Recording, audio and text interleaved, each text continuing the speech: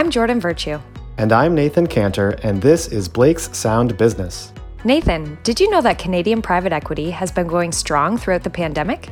I did know that, Jordan, thanks to the Blake's Canadian Private Equity Deal Study, which represents the most in-depth analysis of Canadian private equity buyout and investment transactions in the legal industry. And joining us today to tell us more about the study's findings are partners Rory Ffrench from our Toronto office and Joanna Myszka from Montreal.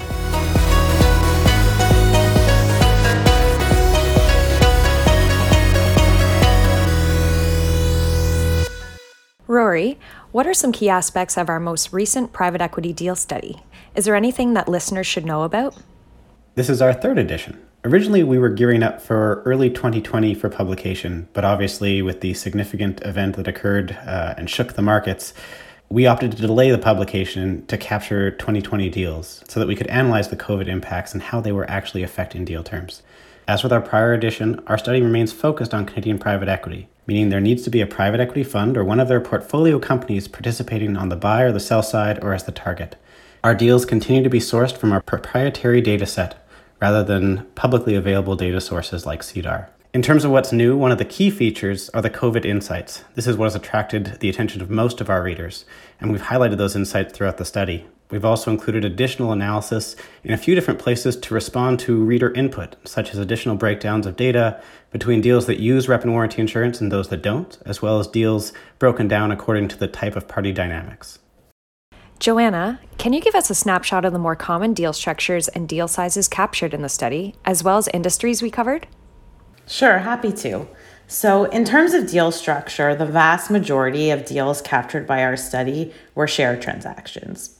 In fact, 100% of the transaction with PE sellers were share deals, while deals involving strategic players were more likely to include asset transaction components. The majority of deals we surveyed were in fact share deals. In terms of deal size, while almost 20% of transactions had a purchase price in excess of $500 million, the Canadian PE market is predominantly focused in the mid-market. So 80% of deals are $500 million or less. In terms of industries, not surprisingly, tech and media took over as the most active industry. With respect to the players, most of the sellers, about 60% in our study, were Canadian, and the vast majority of buyers were PE funds or their portfolio companies. And while there was an upward trend of US buyers from 2016 to 2019, there was a decline in 2020, which we assume is largely due to some reticence or hesitation from US buyers in terms of completing cross-border deals in the pandemic context when the ability to conduct an on-site due diligence was more difficult. Rory, on the topic of earnouts, I understand they're a big thing these days. How do they play into M&A deals? Earnouts are a very useful tool for a lawyer to have in their toolkit when we're trying to bridge a valuation gap between a buyer and a seller. The problem is they're complicated. And when it involves trying to create a scenario for sellers to have some level of insight and control over what a buyer is doing during the earnout period post-closing, it creates a tension between the buyers and the sellers that can be difficult to resolve. Pre-COVID, we were seeing strong seller-friendly conditions, and so you had a lot of sellers that were pushing back very hard against the idea of having earnouts. But with COVID, we saw greater uncertainty. And with greater uncertainty, we saw greater deltas between the buyers and sellers as to what their valuations would be. And so earnouts became an attractive way to try and resolve that value gap. Our data proved this out. You saw a lot of articles that got written early COVID about how earnouts may become more popular, and in fact they did. So if you looked at our data, overall in 2017, only 9% of deals had an earnout. But in 2020, that number jumped to 38%. And if you looked more specifically at founder to private equity deals, that number jumps from 9% in 2017 to 63% in 2020. So a significant jump. And that's not surprising to us because when you think about a founder selling their business, often founders have a very strong sense of the value of the business that they think they have built and that they're ready to sell. And so it's not surprising to us that there was a big gap there because they weren't willing to accept less to sell their business than they knew it was worth. Joanna, there's also been a lot of talk about rep and warranty insurance and how it's gaining momentum in Canadian private M&A deals. Can you share some of the discernible trends? So The Canadian market has definitely been steadily catching up to the US market with respect to the prevalence of rep and warranty insurance. The product is here and it's been here for a while. Frenetic M&A activity in 2021 and in 2020 definitely changed the dynamics around rep and warranties insurance. It impacted its availability, the cost, timelines for obtaining the product, and generally speaking, the process of getting the insurance bound. And we saw insurers become much more rigorous in their process in terms of issuing the policy, and kind of led to almost this tripartite negotiation between the buyer and the seller, as well as the buyer and the insurer with respect to indemnification matters.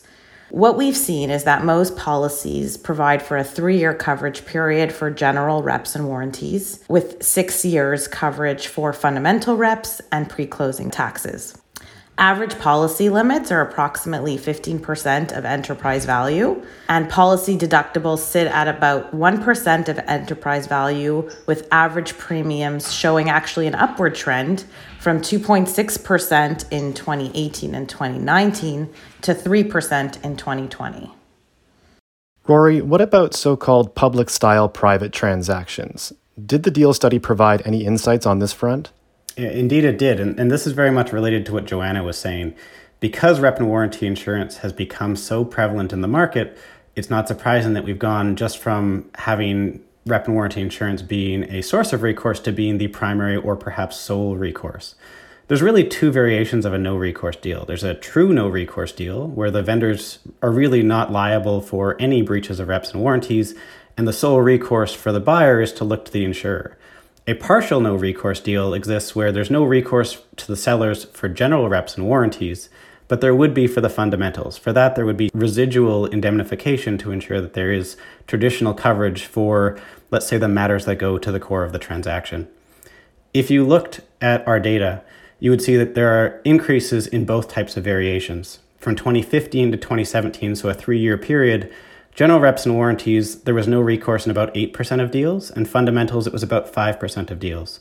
But if you look at the next 3-year block, 2018 to 2020, general reps and warranties have gone from 8% all the way up to 20% of deals where there's no recourse, and fundamental reps only went up to 8%. The continuing gap between where you're seeing sort of true no recourse and partial no recourse demonstrates the continuing hesitation in the Canadian market to let sellers off the hook for those matters that really are going to the core of the transaction. Thanks, Rory. Joanna, any final thoughts from the study you'd like to share? Sure. I think just the whole concept of what is a fundamental rep is interesting.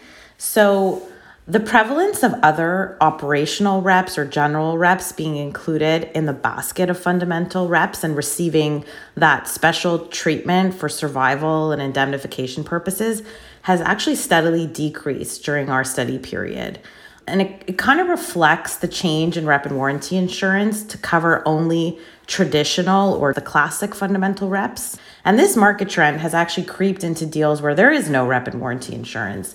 And we see now sellers pushing back quite strongly against the inclusion of non-traditional fundamentals being afforded fundamental treatment.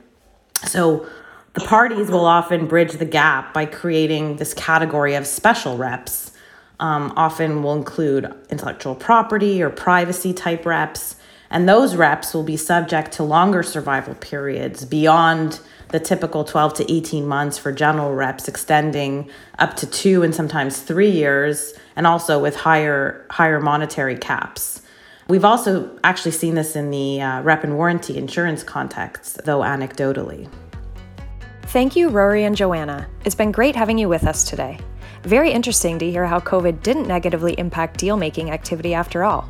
I agree, Jordan. Listeners, for more information on our private equity group and our new podcast, please visit blakes.com. Until next time, stay well and stay safe.